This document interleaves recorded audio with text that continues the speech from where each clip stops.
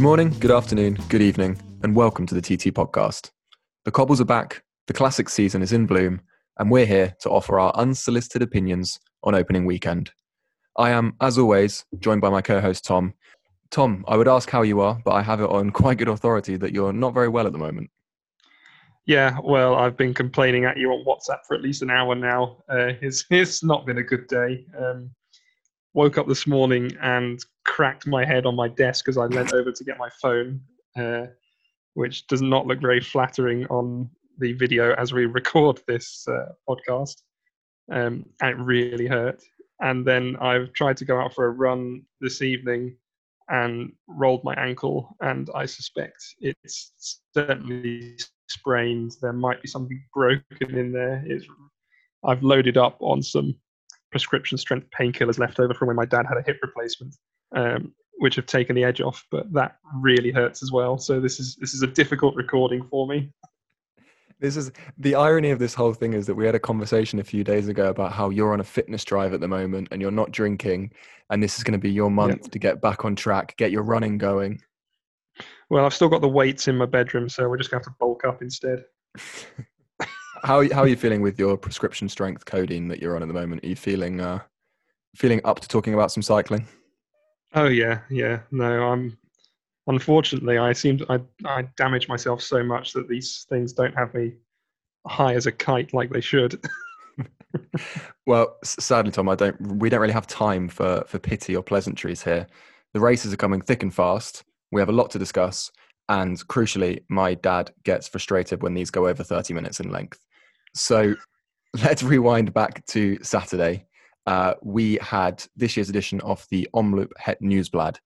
I think before kind of going into the racing that we watched there, it's important to talk about an issue that's come up almost after the race, which is the prize money debate. Now, for anybody that hasn't kept up with that, I will deliver now a few numbers from that. So basically what's happened is Davide Ballerini, who won the men's edition of the Omloop Het Nieuwsblad this year, was awarded €16,000 for his victory. Anna van der Breggen, who won the women's edition, was awarded €930. Now, that is a massive disparity. Tom, what do those initial numbers say to you? It's a difficult one to comment on because I know the organisers have come out and said that specifically the organisers of Omloop and the Flanders Classics have actually done, and they've said there's a lot goes on behind the scenes and sort of the exposure they've tried to give to women's cycling. And they don't want it to be seen that they're doing nothing. But you're right. I mean, that is a big disparity. And for me, it's not something that's obviously specific just to cycling. It's sport in general, and it's a societal thing that needs to change. But the economics of it are at the moment that the men's races probably do draw in more money than the women's, and that's why there's this disparity in prize money. You see, and this is the issue. In that phrase, you've highlighted the issue. Essentially, it's a structural issue. So what the CEO of Flanders Classics, as you mentioned, has come out and said is that the prize money is obviously not a quick fix. They can't just put the prize money and it's all sorted. They're saying that to solve it at a structural level, you need to invest in the TV broadcasting, you need to invest in the races themselves. That will give them more coverage and attract more sponsors. I think he also said in an interview recently that their plan is to have some sort of idea of equality by 2023. And he mentioned the example of the Scheldeprijs, which we have a women's edition of now. The other side of the debate obviously is that the prize money is a very, very clear marker of the value that you attribute to a race. And in that sense, women's cycling in general. I know one of the debates I saw was saying that essentially these riders are salaried, and it really should come down to the debate should be over what they're paid from these teams, and prize money is essentially just a bonus on top and shouldn't really come into it. I know that's one view that's taken as well. Exactly. Just while we're on that as well, the prize money, of course, only benefits those that are winning the races, which tend to be those races. Well, there's riders like Anna van der Breggen at the moment, who is double world champion on the road and time trialing. I'm sure she's got enough sponsorship deals as it is. It's the people that are coming 50th, 60th that aren't getting these rewards anyway that would benefit more from the structural changes. No, and as I said, it's it's something that happens across the board in all sports. I know there's quite a few tennis players who are quite vocal about it on both sides. I mean, the less said about Novak Djokovic, the better, really. I think as well, something that people bring into this debate is the coverage and the viewing figures. I saw on Twitter that, and I can't remember who it was, so I can't credit them, but they quoted the viewing figures on Dutch TV and on NPO1, which I believe was the host broadcaster of the race. The women's race attracted 330,000 viewers, while the men's race attracted 170,000. Now, that's almost twice as many people watching the women's race. And it was a similar story on Dutch Eurosport, where the women's race attracted 22,000 viewers and the men's race 17,000 viewers. So I mean, it depends on what the races are each year and how many races there are in the women's calendar for people to watch. But I think as long as people are watching the races and these numbers are coming out, hopefully the sponsors will realize that it's beneficial for them to invest in the women's racing. Absolutely. I would like to see figures from another country, to be honest, because the way the Dutch have dominated women's cycling for the last 5-10 years, I would very much expect them to be, if any country were to be more pro women's cycling than men's cycling, it would be the Dutch. So I don't know what the figures are for in a country that's less cycling mad on a whole, like Britain, for example. I'd love to see the figures there, because I doubt even for the men's races the viewership's that high in this country. Well, I mean, with platforms like GCN Plus now, surely it would be very easy for them to publish these figures. As far as I'm aware, I don't think they did, and that might be because I know they had issues with broadcasting over the weekend, so they might be trying to keep their heads down. But yeah, I think it's interesting, and it's also interesting that I saw with just talking about kind of the sexism with the disparity in the prize money. Apparently, female journalists were given pink parking passes, whilst male journalists were given blue ones. That's bizarre and just so unnecessary. But it's just unnecessary discrimination. But it shows that the organisers of these races. It's not necessarily even discrimination, is it? It's just it's just an assumption that doesn't have to be made, though. Yeah, and I think Van den Spiegel, who is the CEO of Flanders Classics, who basically organised all of these cobbled races that we watch this time of year, he said something. He gave a really terrible response to it in the interview I was reading, where he said something along the lines of, "Yeah, well, those colours are rooted in tradition, and everybody understands what those colours mean. The riders don't really care. They're just more concerned that we're looking after their safety." And I was like, no, I think they're probably more concerned that you pay them equally and make sure that they're getting the right coverage. I was going to say, but why would it make a difference? And unless male and female journalists are treated differently, then there's no reason to differentiate. Yeah, it's absurd. Well, hopefully, I mean, they've promised that by 2023, we will have some inkling of equality between the races. That may need to be accelerated a little bit faster. But on the topic of accelerating faster, let's jump into the racing then. Anna van der Breggen, what a class act. Yeah, pretty much. As you said, double world champion. Early season showing pretty much that she's on exactly the same form as she was when the season rounded out late last year. She's one of these riders that I imagine when the peloton sees her go off the front, which her team SD Works do a lot, where they send this kind of decoy rider off the front, get the whole peloton to chase them, and then when they reel them back in, Van der Breggen almost slingshots out of the peloton. Counterattack straight away. Exactly. Yeah. And you can almost see the exact moment where the heart of everyone in the peloton just drops. And they're all like, oh, what is the point now? Because I think she went off on the Bosberg, and then you can see it's that time trialing prowess that she's got. And obviously she's the time trial champion at the moment, where she's so still on the bike.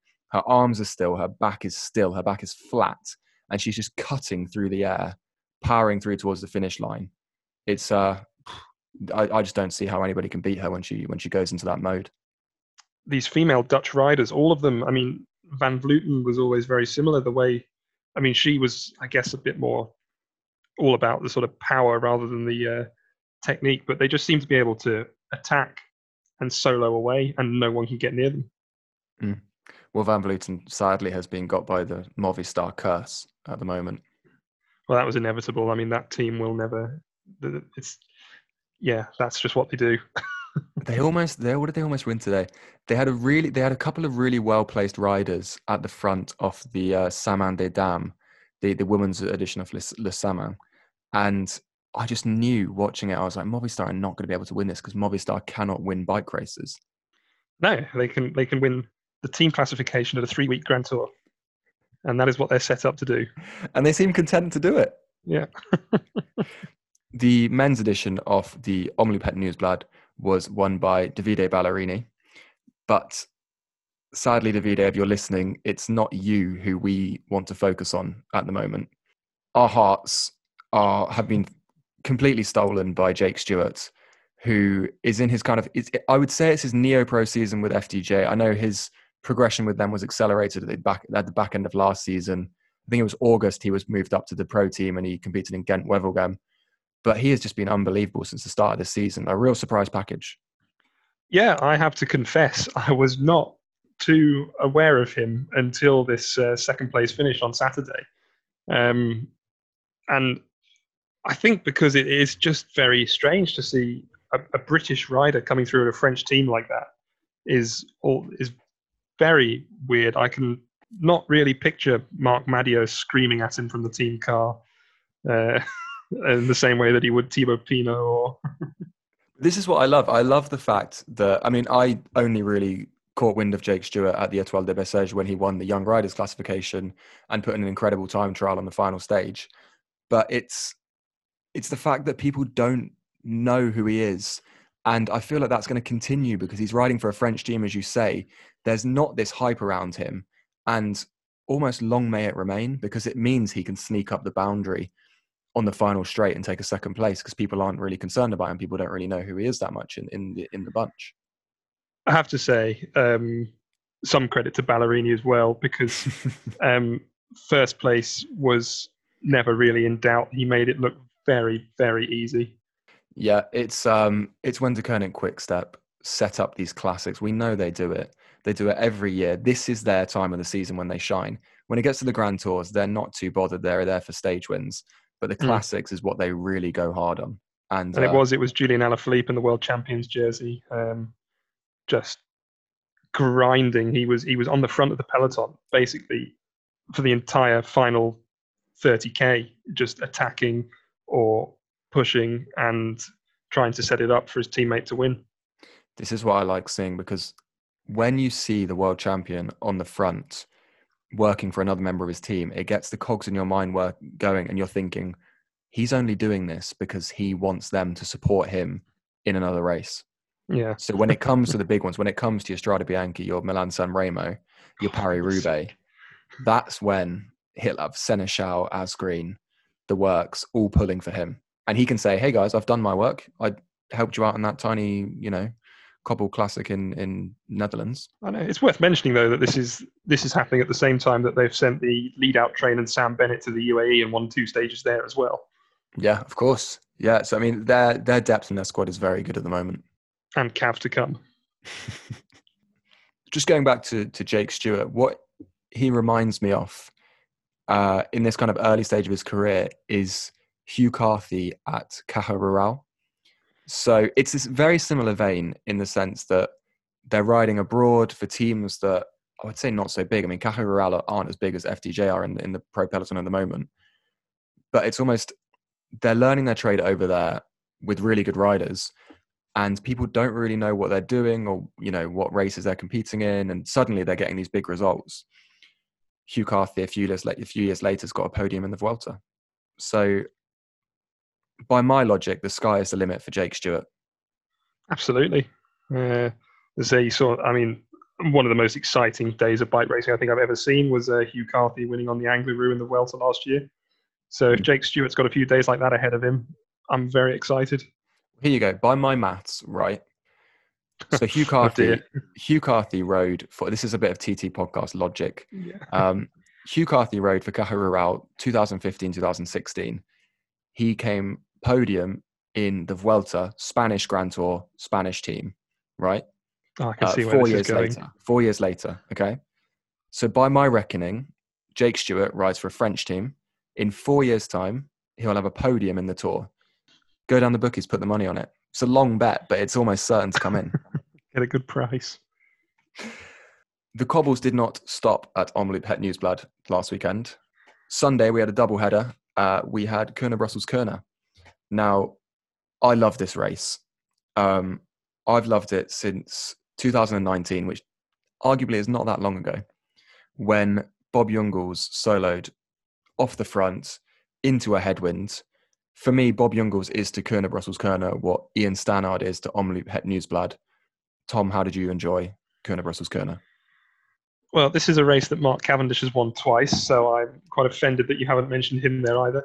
But it's just, as you know, I love these classics, and it's another one that just this double header on the opening weekend is very exciting. And I think Kuurne Brussels Kuurne is particularly liked by the Belgians, whereas Omloop's become more international in the last few years, as cycling has in general.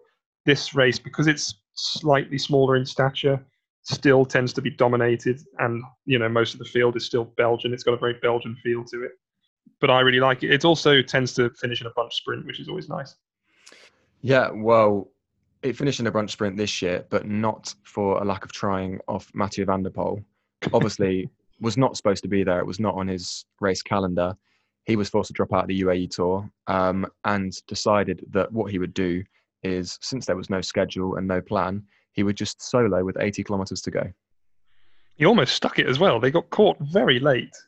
Well, he was in the bunch for the sprint, and I was watching him, and I thought, is he going to do? But no, he didn't quite seem to have the legs. Well, I want to say hats off to Jonathan Narvaez of Team Ineos, who I couldn't figure out when I was watching it was holding onto Van der Poel's wheel very well, or whether he was just hanging on for dear life. Because Van der Poel is very similar to Van der Breggen. When they go off the front, it's like, oh dear, panic now. If you give him any more than a 40-second gap, he'll leave and he'll win the race. Yeah, I mean, we haven't seen much of Van der Poel on the road because he tends to concentrate on the cyclocross, and because he's been riding for a second division team essentially. He's not always been invited to the big races. He's not been at the Grand Tours, and I think this season, with them getting the World Tour invites, I'm really excited to see him hopefully have an expanded road program. Well, this is the thing. You and I have always we've always butted horns really about the Van der Poel Wout van Aert debate. You're very much team Van der Poel. I'm very much team Wout van Aert. And for me, it comes down to the fact that Wout van Aert has proved himself in Grand Tours. He's won bunch sprints at the Tour de France. He's pulled up the mountains in the Tour de France. He's won classics. He's won monuments. He's won cyclocross world championships. And I'm not listing all these things to get into a debate. Well, I was going to say, because Van der Poel has beaten Wout van Aert in classics and at cyclocross. Okay, as I say, I'm not getting into the debate now. But for me, as soon as Mathieu van der Poel can prove himself at a Grand Tour and can show that he can do it over 3 weeks, that's when I'll maybe think he's in the same league as Wout van Aert. No, you're going to relegate him. Irrelevant, those two at the moment. Let's talk about Mads Pedersen. Yeah, that was an impressive sprint. He's a wonderful classics rider. And I don't think he's starting to get the credit for it that he deserves. I mean, he loves cobbles, won Gent-Wevelgem last year. He loves terrible conditions. Think back to Harrogate. Gent-Wevelgem last year was a horrible, windy one. He won in Harrogate, obviously, in 2019 to take the World Championships. The question I'm going to put to you, Tom, is what is stopping Mads Pedersen from winning the World Championships again this year in Flanders? Mathieu van der Poel.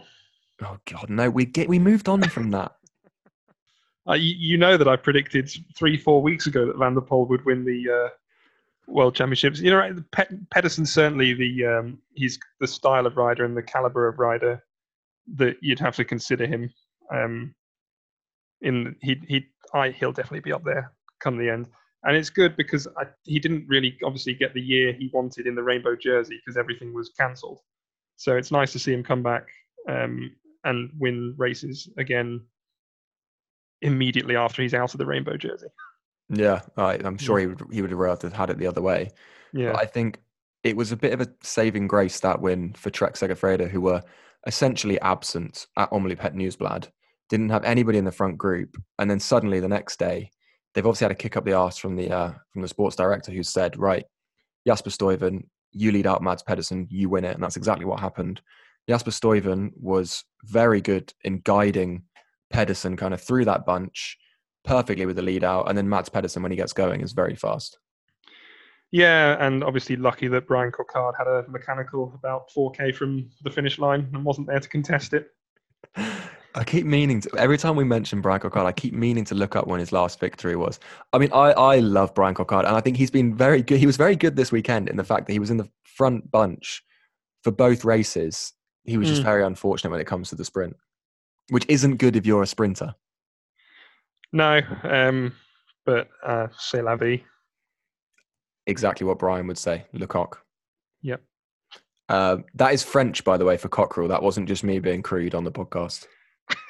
Right, let's move on quickly. Tom, how do we preview big races on this podcast? It's a good question. It's going to be with some bizarre quiz that you've written, I reckon. Spot on. You're getting the hang of it now. This weekend, we are going to be treated to the sixth monument, as I like to call it. This is just, I don't understand this view at all, and I'm going to call you out. Look, the thing is, Tom, I don't want to clash with you today because obviously you've already had a fight with your bedside table and you've potentially... And a loose paving slab. Yeah, so it's not fair if I now start taking swings at you. Say what you like about Strade Bianche, but you will not take away that it is arguably, it's definitely the second most beautiful race in the calendar. It's about 13 years old. It's got no history. Okay, right. I hope you don't know the age too well because that's the first question. Question 1. For me, the only thing stopping Strade Bianche from becoming the sixth monument is its age. I was going to say to the nearest 10 years, but it sounds like you know more about this than I thought you did. How many years separate the first edition of Milan-San Remo to Strade Bianche? Oh, that is difficult. I think Strade Bianche was first raced in 2007, 2008. Okay. But Milan-San Remo could be anywhere. Do you want me to give you I was going to give you to the nearest 10 years. Do you fancy yourself to the nearest 5 years? No, because Milan-San Remo could be anywhere between 1890 and 1940. I've got no idea when it started. Right, I'll give you to the nearest 10 years then. So how many years separate them? I am going to go with 85. Incorrect, and even with the 10-year leeway, you'd be incorrect. 100 years exactly separate really? The two races. Yeah, Milan-San Remo. You correctly said Strade Bianche was first raced in 2007. Milan-San Remo. 1907. Correct. Yeah. Which makes, interestingly, Remco Evenepoel older than Strade Bianche, which I think is the only thing in cycling that he's older than. As I told you, it's a 10-pot race with no history. No, come off it. You sent me a message last night saying it was a mid-importance race. And that actually, I went to bed kind of half seething. And I hope it proves you completely wrong this weekend. Anyway. You wait for Amstel Gold when I'll be exactly the same. Question 2. Strade Bianche is known for its gravel sectors. That's obviously where it gets its name from. For all of our listeners who do not speak Italian, like myself, Strade Bianche means essentially white roads in Italian. Is that correct, Tom? It is. Like Strada is in the Autostrada. That's the motorway in Italian. And Bianco as in Vino Bianco, which is white wine. Perfect. Yep. Each gravel sector has a name, okay? Gravel sector 8 is the only sector to be named after a rider. Who is it named after? Easy question. Go on then. Fabian Cancellara. Right, follow up. Why is it named after Fabian Cancellara? Because he has won the race 3 times. Okay, that was an easier question than I thought it was going to be. This is what I get for putting your Cancellara knowledge to the test. You obviously... I was going to say, what you need is you need to delve deep into like 16th century Tuscan history, like I did to you with the Emirates last week. and then I might struggle. But Fabian Cancellara, if I went on Mastermind, it could be my specialist subject. Okay, well, let's hope this next one isn't your specialist subject as well. Question 3, the third and final question of my 3-piece Strade Bianche preview quiz. The race finishes in Siena's Piazza del Campo. But what other another major cultural event, also like Strade Bianche, occurs there twice a year? Oh, what's it called? The weird horse thing. The Palio. Oh, God. Yeah. I didn't think you were going to get... Not only have you got it right, but you've got the name spot on as well. It's called the Palio. Yeah. It is a bareback horse race that happens there twice a year. Obviously, one is not sufficient. I think you'll find the correct terminology is weird horse thing. Yeah, I think you might be right. For anybody that's curious about the weird horse thing, the Palio, I think it's called the Palio del Campo, the Palio di Siena or something.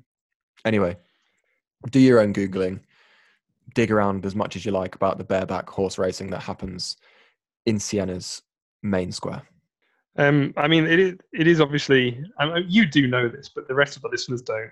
My long-suffering girlfriend is Italian and took me on a tour of Tuscany about 18 months ago. And we actually arrived not in Siena, but can't remember where we were. Might have been, I think it was Arezzo. And they were doing something very similar. It was like a sort of Renaissance thing with everyone like dressed up in costumes and just horses roaming freely everywhere. It was I had no idea what was happening. It sounds terrifying. Yeah. Tom, can I trouble you for a couple of predictions? I want your prediction for the men's edition of the Strade Bianche and the women's edition. The men's edition, I know that you want me to say Romain Bardet, but I'm not going to. It's a difficult one, mainly because I'm not entirely sure who's lined up to race it yet. I mean, all the big hitters are going to be there, I think. Yeah.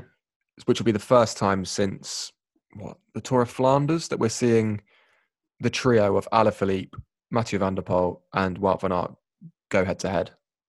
Well, Wout van Aert is obviously the reigning champion, and my instinct is to back Mathieu van der Poel in every race he's in.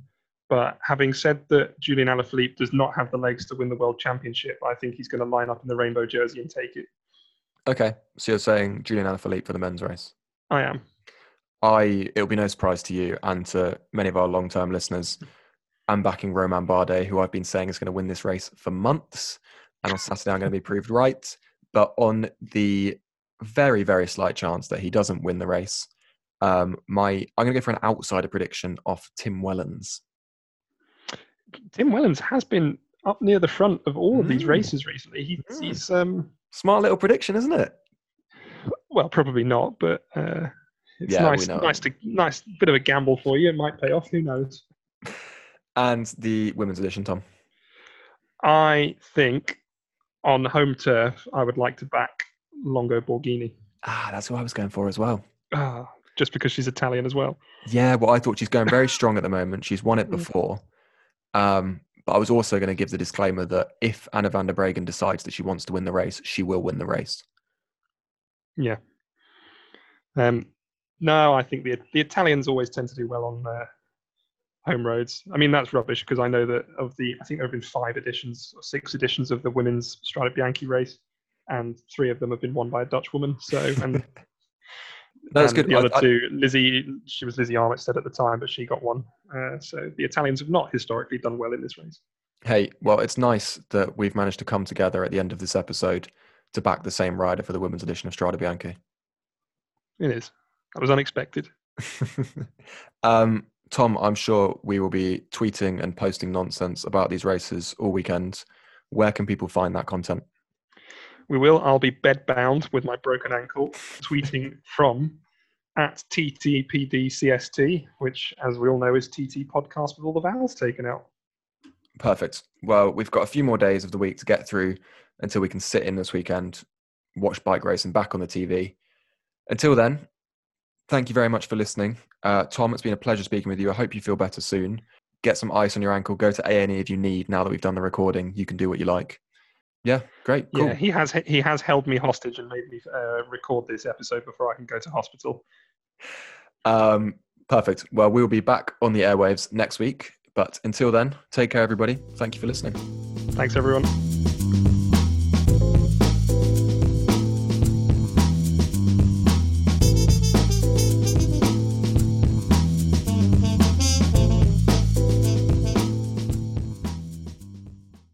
At TTPDCST, which, as we all know, is TT Podcast with all the vowels taken out. All the vowels taken out, baby.